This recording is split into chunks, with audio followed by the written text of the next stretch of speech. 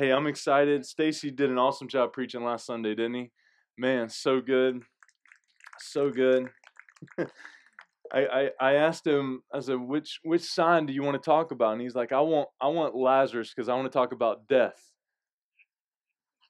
Have at it, man. Have at it. And I thought he did a great job and handled that message so well. I've been chewing on it since last Sunday in preparation for this one. And the way we're going to start this, we're going to be in John chapter 4. There's no message notes. And so if you need to follow along on your smartphone or things like that, or your dumb device, whatever that looks like for you, to be able to follow along, we're going to be in John chapter 4, verses 43 to 54. And I tried to stay in that text as much as possible so that we don't jump around and get confused, since we don't have words and things like that for you to follow along with. But here's the message, plain and simple. We're talking about faith in Jesus today. Is that all right? We're going to talk about Jesus, and we're going to talk about having faith in Him, even when things don't necessarily go our way, right? How many of you know that's some of the hardest times when it is to have faith? When we look at God and say, God, I've got this figured out. Here's what needs to happen. This person needs to do this. This person needs to do this. This person just needs to go away because I'm not sure why they were created anyway. And I'm just kidding. I'm pointing over at Matt, but that's not intentional whatsoever. Okay. But and we've got it all figured out, and then God does something completely different and puts, you and that person that you said, God, why did you create them anyway? Right? In a room together, on a mission trip together, and you all of a sudden are rooming together, and you've got to figure things out. Not that I know that by personal experience. But we're going to talk about Jesus. We're going to talk about having faith even when things don't go away. John Calvin, maybe you've heard of him. John Calvin once said that the heart of man is an idol factory. How many of you would agree with that? Somebody raise your hand in the house. The heart of man is an idol factory. We've got some idols, don't we? We've got some things that we play. An idol is defined as anything that's placed between us and God, right? So that could be money. That could be, some of you have walked up this morning and asked about the boat back here. Check your heart. No, I'm just kidding. Ian wants to give that away as a door prize for being here today. But don't get too excited because it's not our boat. But idols come in all different shapes and sizes and forms, don't they? Anything that takes our heart away from God's heart. Undeniably, we have the tendency to make God in our own image. We have the tendency to make God in our own image. Just think of the many false images of Jesus that have been crafted in our day. I want to think about a couple of those. Jesus the CEO. Jesus the Buddhist. Jesus the feminist. Jesus the Marxist. In fact, it was A.W. Tozer who also lists the following false idols. For there's a romantic Christ of the romance novelist. There's the sentimental Christ of the half-hearted cowboy. There's the philosophical Christ of the academic egghead. And there's the cozy Christ of the poet. And there's the muscular Christ of the all-American halfback. We so often turn Jesus into who we think Jesus ought to be. We turn Jesus into who we think Jesus ought to be. I love, I love that. Well, I don't think Jesus would have done that. Well, how do you know? Have you talked to him about it? I heard this past week. Oh, can't go that far. I heard this past week. It was in the book of Revelation where the 23 elders, right? And we know about the 23 elders. They've been in heaven, for quite some time. I was reminded this past week about how every time the 23 elders turn and look at the face of God, they see a different side of His face. Isn't that awesome? Isn't that awesome? Here's the thing I don't want to do, right? Here's the thing I don't want to do. I never want to take the wonder away from Jesus, right? Like God help us if we try to take the wonder and the greatness out of who God is, right? Because He's great. He's awesome. right? And when we do these things, when we idolize our feelings, when we idolize our desires, when we idolize who we think God ought to be and how we think he ought to do it according to our way, we miss the point. We miss the greatness of who God is. We miss the awesomeness of Jesus. The Israelites, with their golden calf, attempting to create a Jesus that meets our needs, the idol factory of our hearts is engaged around the clock with producing imaginary Jesus. Imaginary Jesus.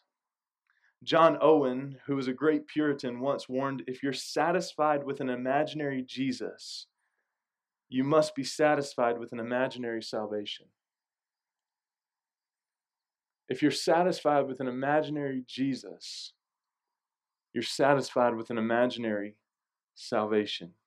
Jesus' third sign here, which it's the fourth one that we're talking about, right? But the third sign of Jesus healing the nobleman's son not only reveals the glory of Jesus as the Son of God, but it also forces us to ask ourselves whether we've created an imaginary Jesus. And this sign also challenges our tendency to desire a God who exists solely to serve our felt needs.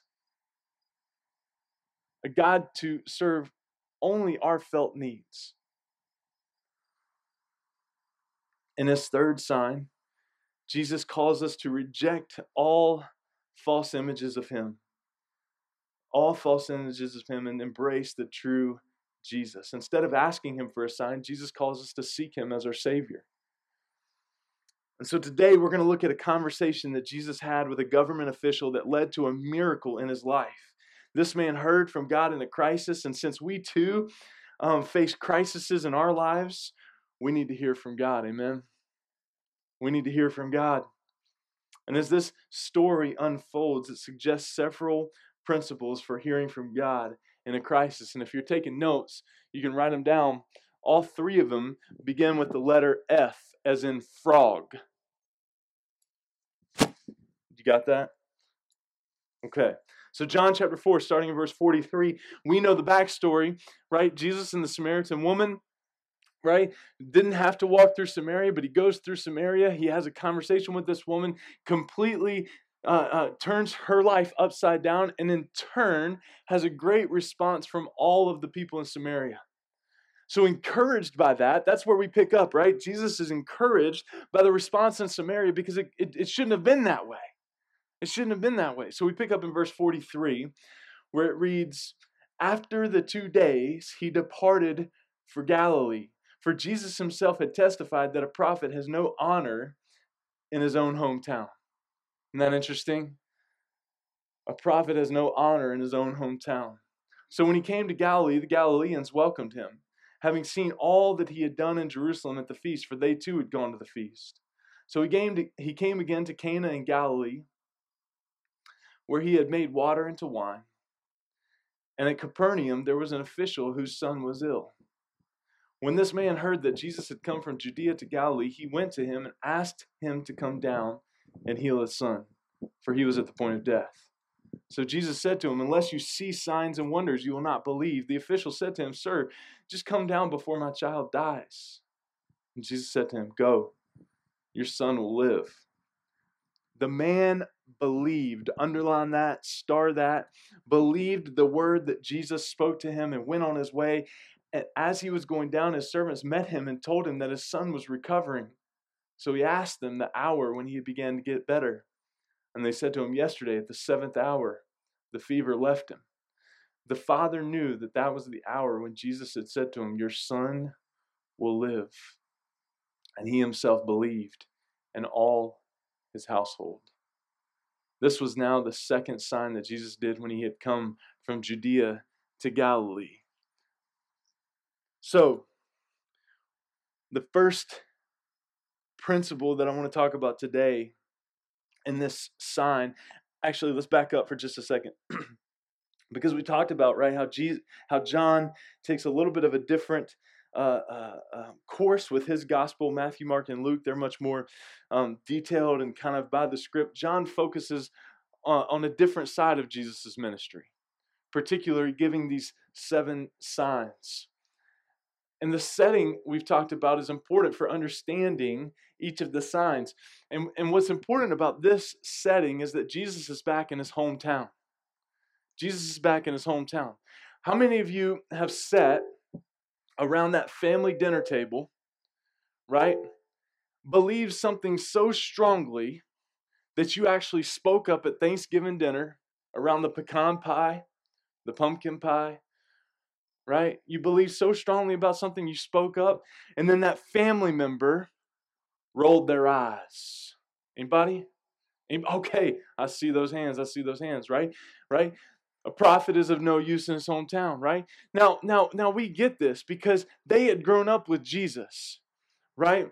The family that we're sitting around the Thanksgiving table with, or Christmas breakfast, or whatever the tradition is in your house, right? And you're talking with your family, right? They've grown up with you. They know the ins and outs of you, right? They know your flaws better than anybody. Right? They know your flaws better than anybody.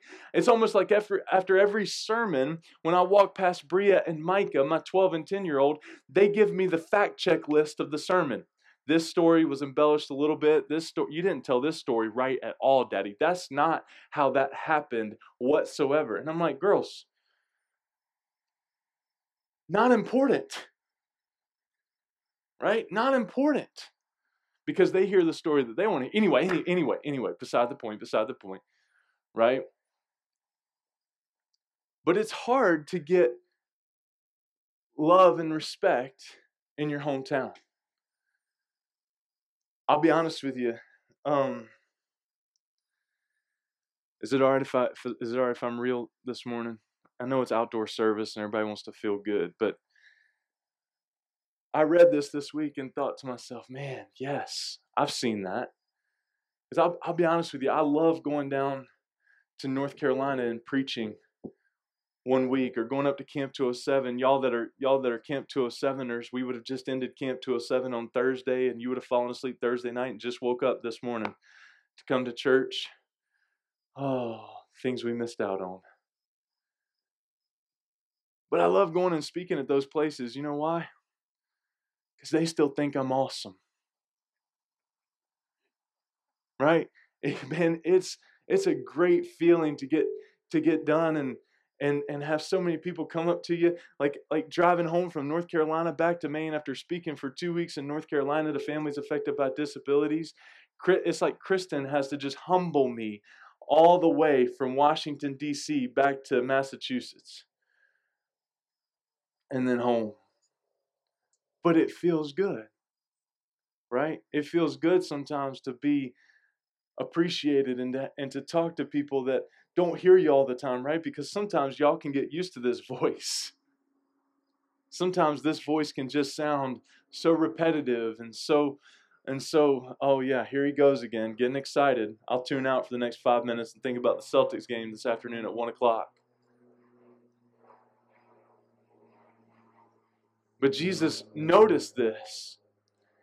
And so the setting and the fact that he's back in his hometown and owns the fact, right, that he had said a prophet is of no use in his hometown, right, that's important as we look at the miracle that he did here. It's important as we look at the miracle he did here. The setting is extremely important. And so the first principle that I want us to look at and get in this is focus. Okay, so focus. Everybody say focus. Focus. Woo! Focus on looking for God. Focus on looking for God, not just looking for a miracle. See, we're used to the adage, right? We're used to the saying, seeing is believing, right? Seeing is believing, experiencing is believing, tasting is believing. But this story suggests a better teaching, that hearing is believing. This story submits to us that hearing is believing. We're often looking for a miracle when God just wants us to be listening to his word. After the official stated his problem, Jesus continues the conversation with a question in verse 48. Let's look back at it. Verse 47, when the man heard that Jesus had come from Judea to Galilee, he went to him and asked for him to come down and heal his son, for he was at the point of death. And Jesus said to him, unless you see signs and wonders, you will not believe. And then the official has to say again, the official said to him, Sir, just come down before my child dies. Right? Just come heal him. I believe that you can heal him. Just come and heal him. And Jesus is saying, must I do miraculous signs and wonders before you so that people will believe in me? And this question is aimed at the man's expectations, right? At first, the royal official thought Jesus had to travel back to Capernaum with him, a distance of approximately 20 miles over the Judean hills. And as Stacy mentioned last week, that 20-mile journey would have taken a day, at least a day, at least a day. And so this man goes up to Jesus saying, listen, I want you to travel back with me and heal my son. Travel back with me and heal my son. He believed that if Jesus would physically touch his son, that he'd heal him. But Jesus wanted to know if the man would have to see a miracle in order to believe him, or if he would take Jesus at his word. Would he hear and believe, or did he have to see and believe? And I want us to not overlook the fact that Jesus' question was plural. Must I do miraculous signs and wonders before you people will believe in me? He was speaking to more than just the man. He was speaking to the people. He knew that more people were standing around there to listen to him. And here's the reality that we see in Jesus in this story. He was sad. He was sad because of the spiritual condition of his own people.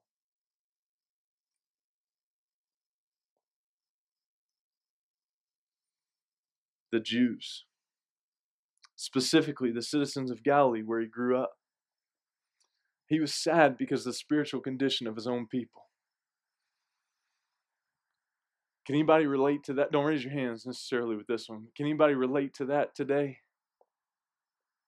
That as you look around at some things that are happening in the church across America, as you look around at things that are happening, things that are being said, things that are being thrown out there, tossed out there, right? Some of our eyes are being opened. Some of our eyes are being opened to the spiritual condition of our culture. Some of our eyes are being saddened. Some of our hearts are being broken over the church of Jesus and thinking maybe we're not quite as far along as we thought we were. We're not quite as far along as we thought we were. So here's the crux of the message. As we sit here this morning, we talk about focusing. Hear me, church. Hear me, church. Hear my heart. Is God calling us back to a basic faith?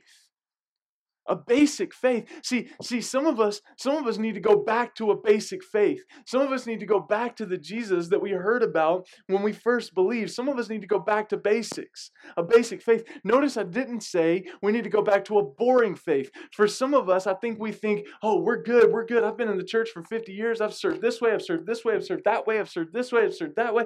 I've done all the things, right? And for me to go back to the fact that the core fact that Jesus is just madly in love with me, oh, that's boring. I've graduated from that. I've graduated from that. But can I tell you something this morning, church? Those are the truths that my heart today continues to go back to. Because I feel like for a little bit here, right? We've tried to idolize and kind of make up our own faith that's not of God. It's just not, hear me, it's not godly and it's not biblical. And so some of us need to sit and say, okay, I need to go back to a basic faith. And that's not boring. Let me tell you something. If we ever get sick or tired of hearing, Stanley, Jesus loves you, and he's crazy about you, and he wants your heart, and he wants your time, and he wants your devotion, he wants your commitment. If we ever get tired of hearing that, God help us.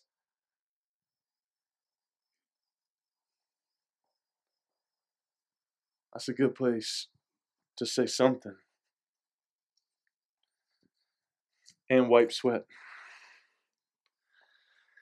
Because see, Jesus, we know this, right? We know this, but let's back up for just a second. Jesus was born in Bethlehem in Judea. He grew up in Nazareth in Galilee. He returns to his home turf. He's keenly aware of the barrier that he must breach to get these people to believe in him, right? They watched him grow up, and during all those years, he hadn't performed any miracles. For 30 years, Jesus hadn't performed any miracles. We get a snapshot of his life when he was 13 years old in the temple, running away from his parents. See, parents, it's normal. Jesus did it.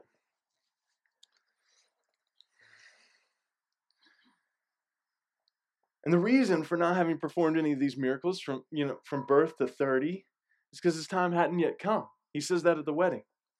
Jesus was the son of a carpenter to the Galileans, not the son of God.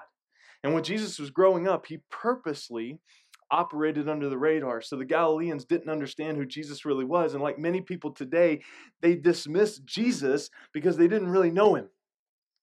They dismissed him because they didn't really know him.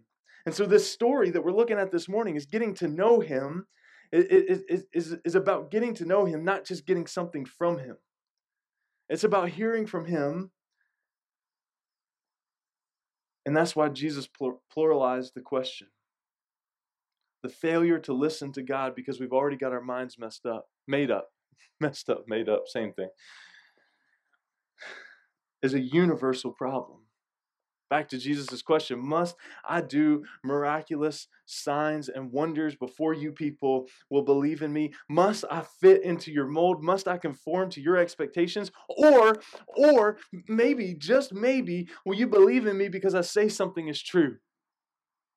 Would you trust me because I say something is true? Will you believe my word?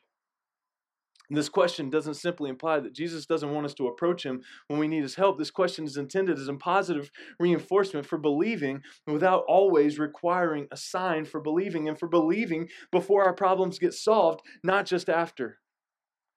Believing before our problems get solved, not just after. John uses the signs in his good news account to provide a foundation for our faith, but our faith is not to be based on excessive interest in miracles. We need to balance our thinking.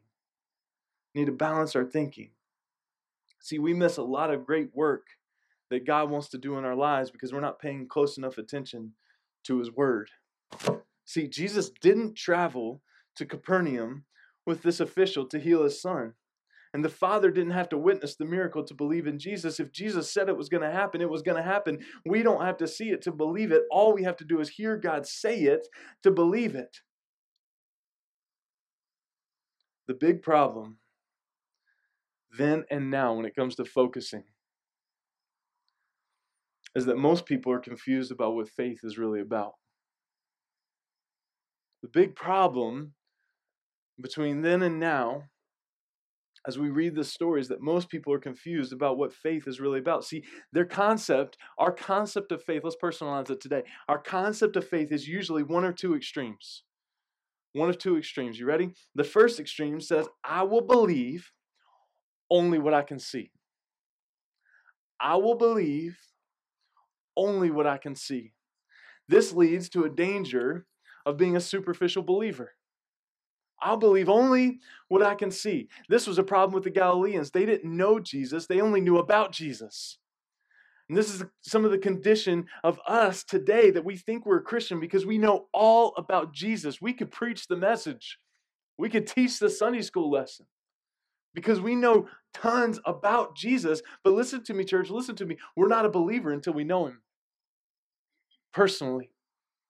We're not a believer until we know him personally. See, Jesus wanted this man to have what he wants all of us to have. A relationship with him. A relationship with him.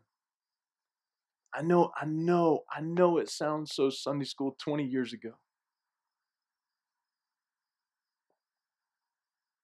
But Jesus wants to be our friend.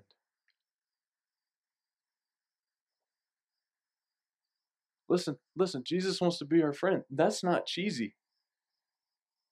That's awesome.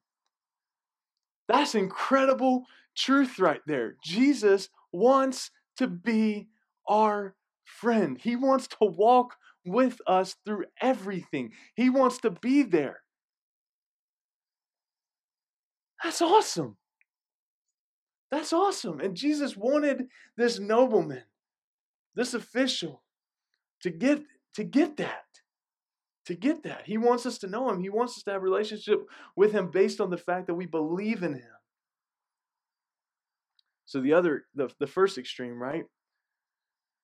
See to believe. The second extreme,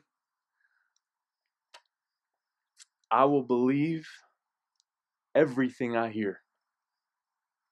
You know somebody like that? I will believe everything I hear. Everything I hear. I will believe everything I hear. There's a lot of that going on, isn't there? I mean, we were even confused this week. And I don't share this to make you nervous. I share this hopefully to give you more comfort. Because we saw articles halfway through the week, right? That the outdoor gathering is still at 100. And we've been saying 200. And we're like, what in the world?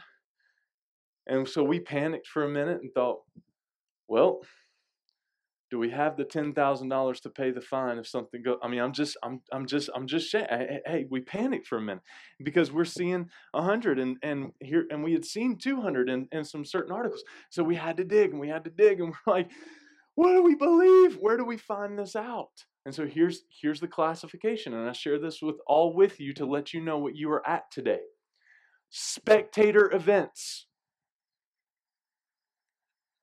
You see a stage, microphones, speakers, we're all lined up facing a place, right? Spectator events can have the pods of 50, 14 feet apart in their own bathrooms and all the things like you're sitting in right now, safety measures.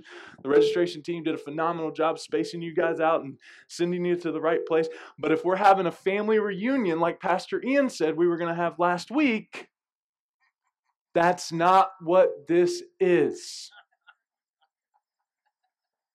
You got me? But it's confusing. It's confusing. We were going to a meeting Thursday morning like, are we in compliance? Are we not in compliance? What in the world? And so we finally found it. Spectator events. And so as you go out and you share today and you tell all the people on your Facebook, hey, I was at a spectator event today. I was not at a family gathering or anything like that. Got me? Okay, very good. Very good. Glad we got that out there. But the other extreme is I'll believe everything I hear. Right? I'll believe everything I hear. And we certainly know people like that, but that's not true faith either. That's not true faith either. That's why John presented this 7 miracles in his good news account and stated that Jesus did even more signs and miracles that weren't recorded in John chapter 20, verses 30 and 31. There's plenty of evidence to support faith in Jesus, overwhelming evidence, indisputable evidence. Fulfilled prophecies, the harmony of scriptures, changed lives. Yes, the miracles of Jesus, to name a few. And listen to me, faith is not, somebody say not, faith is not kissing common sense goodbye. That's not faith. That's not what I'm saying. That's not what we're talking about today. It is coming to our senses. Yet you don't have to believe everything that you hear that is supposed to be spiritual truth. You can, however, believe every word of Christ. You can believe every word of Jesus. You can trust every word of the Bible because it's God's word. Verse 50 says the man believed Jesus' word and started home. See, we need to follow this man's example. We need to live in the assurance that if God's word says it, we can believe it. That if God's word says it, we can believe it. And so when we face something in our lives, we need to look for what God wants to say to us, not just what we want him to do for us. And so focus on God's word and not our feelings. Focus on God's word and not what everybody else is saying. Focus on God's word. The second F for us today is follow. Follow. Focus on God's word. Follow God's word. This man heard the word and then heeded the word, did what the word said. Jesus' response to the man's need was to say, I'm not going to give you a sign, but I'll give you something else. I'll give you a word. Go, your son is healed. I won't give you property, but I'll give you the deed to the property. See, listen to me, church. We haven't received all of our inheritance yet, but we have read the will. We don't need to look for miracles as much as we need to follow what we hear God say. If you're following God's instructions and you have confidence in life, if you have encouragement in discouraging times, you have victory even when the circumstances around you spell defeat. See, we think we need the miracle in order to survive.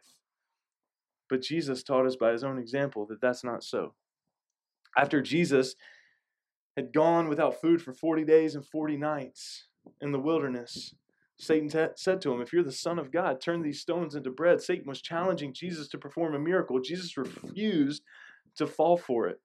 It's recorded in Matthew 44 that Jesus told him, no, for the scriptures tell us that bread won't feed men's souls. Obedience to every word of God is what we need. How about one more? Remember the time Simon Peter was fishing with his fellow fishermen? They spent all night. They didn't catch a thing. And then Jesus comes to the shore. I mean, put yourself in Peter's shoes for a minute. We give Peter a bad rap for a couple different things, but put yourself in Peter's shoes for a minute. You've been out all night on the boat fishing. You haven't caught a thing. That's what happens when I go fishing. Don't catch a thing. We went fishing back in June all week while we were at Sebago Lake State Park camping. Guess what we caught? Nothing. I was out there praying, Stanley. I was out there praying, Pastor Rick. I was out there praying, God, this is Ezra's first time fishing. If you could just it was his second time. Second time fishing. If you could just give us one fish to let him know how awesome his daddy is. Heavenly daddy, right? I mean, let's just, right? That'd be awesome. We didn't catch a thing. Didn't catch a thing. But Simon Peter's out there, been fishing all night. Didn't catch anything. Jesus comes along and says, hey, cast your nets on the other side, right? And they caught more fish than they could bring in. More fish than they could breathe in. Peter says, Luke 5:5, nevertheless, at your word, I will let down the net. The Bible says they caught so many fish, their net almost broke. See, God's help for us in any season of life is his word. His word. Everything in the Bible, the principles, the promises, the proofs, the teaching, the praise, the prayers, the preaching, the promptings, the prophecies, even the prohibitions are beneficial for us. So focus, follow, and then the last one's this. Find. Find. Find. Where do you think we're going to focus with this one? Look at verse 53. The father knew, right? So son's healed, right? These folks from town come run out to meet him on the road as he's journeying back in. Say, your son's healed. And he says, at what hour was he healed? And they say the 7th hour. Knowing that was the moment when Jesus said what he said, right? In verse 53, the father knew that was the hour when Jesus had said to him, your son will live. And he himself believed, and all his household. And all his household. See, the point is this. Find someone and share the good news, right? Focus on the word of God. Follow the word of God. And then find someone and share the good news. Find someone and share the good news. And the question I have for us today is what is the Jesus that we're communicating to the people around us?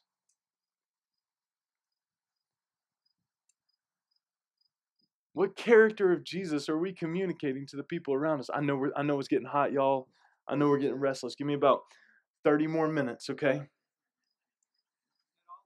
That's it.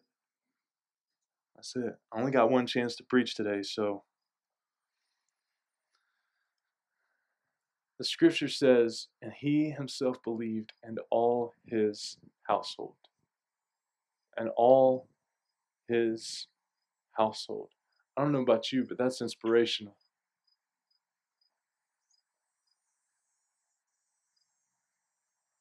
What's the Jesus look like that you're communicating back to the people that you love, to the people that you work with?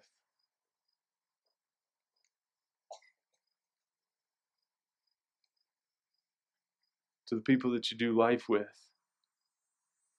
This man went home and shared Jesus with all of his family, all of his friends, and they too believed in Jesus. See, Jesus could have gone to this man's home in Capernaum, healed his son in person, but this story fits right into the plan of God. Jesus commissioned those who have heard and believed the good news to share it with others. He said, go into all the world and preach the good news to everyone, everywhere, Mark 16:15. But Jesus performed signs so that people would believe in him as Messiah, not as miracle worker. He wanted them to believe without props. But they only sought him for a sign. So, two things in closing. The world seeks a sign. I believe right now, church, listen to me, the world seeks a sign.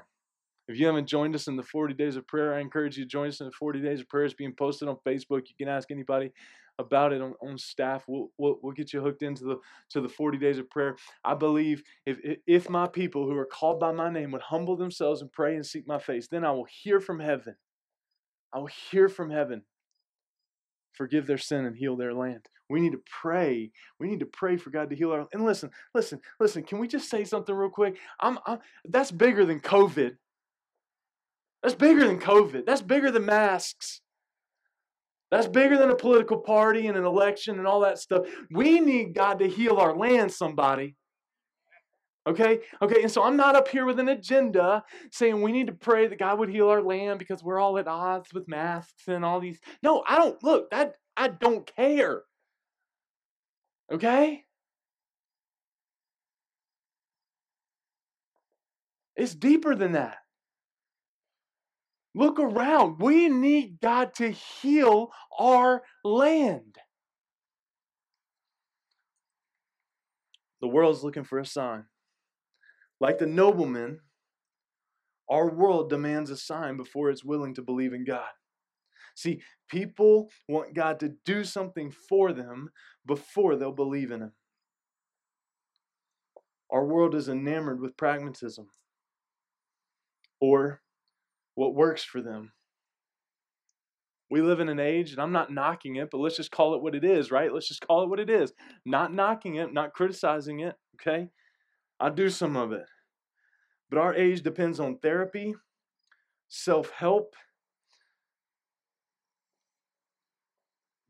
prescriptions, all these things. And so when people explore religion or Christianity, they look for something that's going to solve their problems.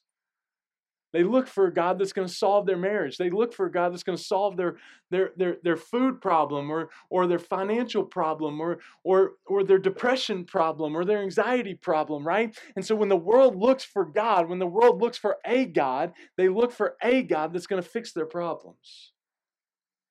They ask, what can this do for me?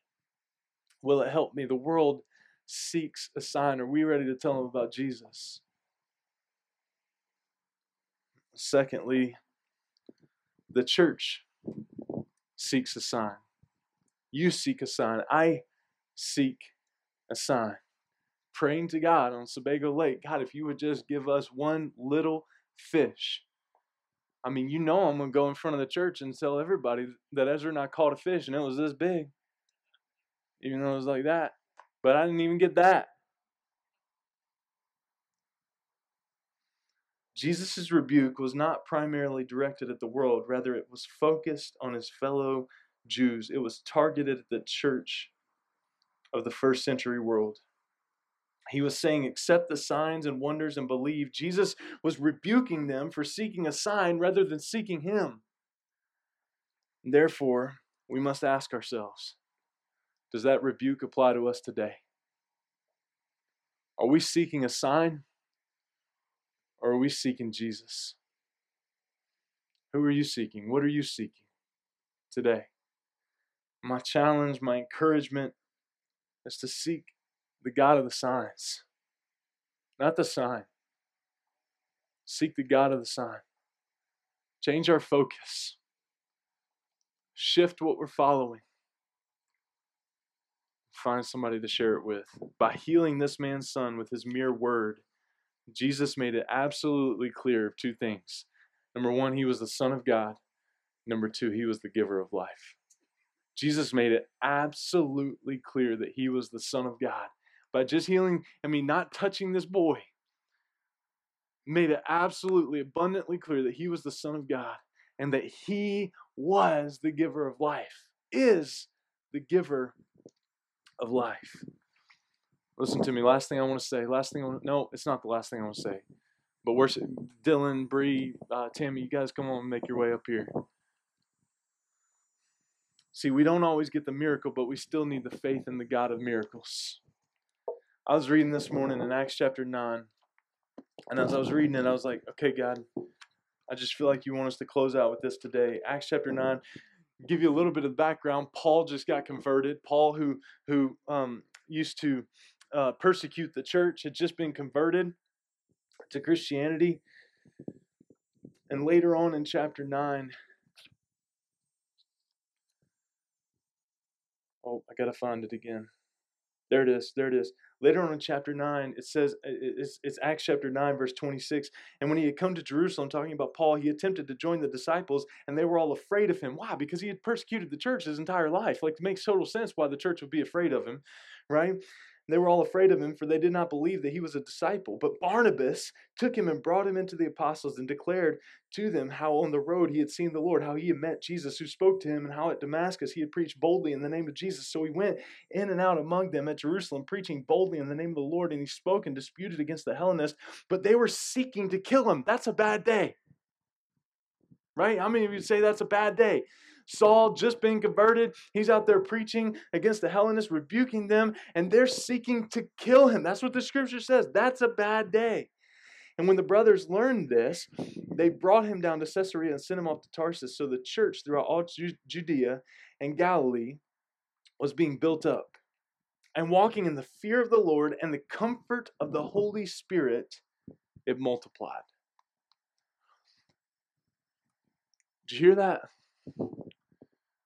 Walking in the fear of the Lord, worship, and the comfort of the Holy Spirit, relationship. The church multiplied. God built them up. God built them up. So before we complain, right, about our situation, about our circumstance, they were trying to kill him. But they went on in the fear of the Lord and the comfort of the Holy Spirit. What's your focus? Who are you following? And would you find somebody to tell them about the hope that you have in Jesus? See, I'm convinced of this. And again, this is why I wanted to go through this series.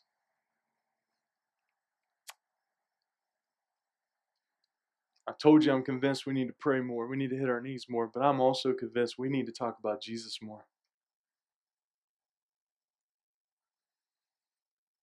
We need to talk about Jesus more.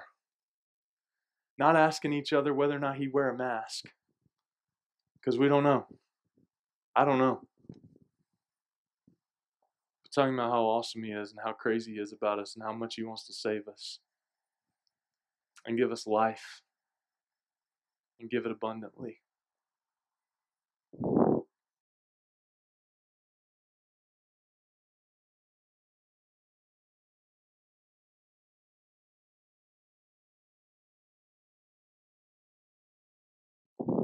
There it is. All right, Jeff, I heard the message.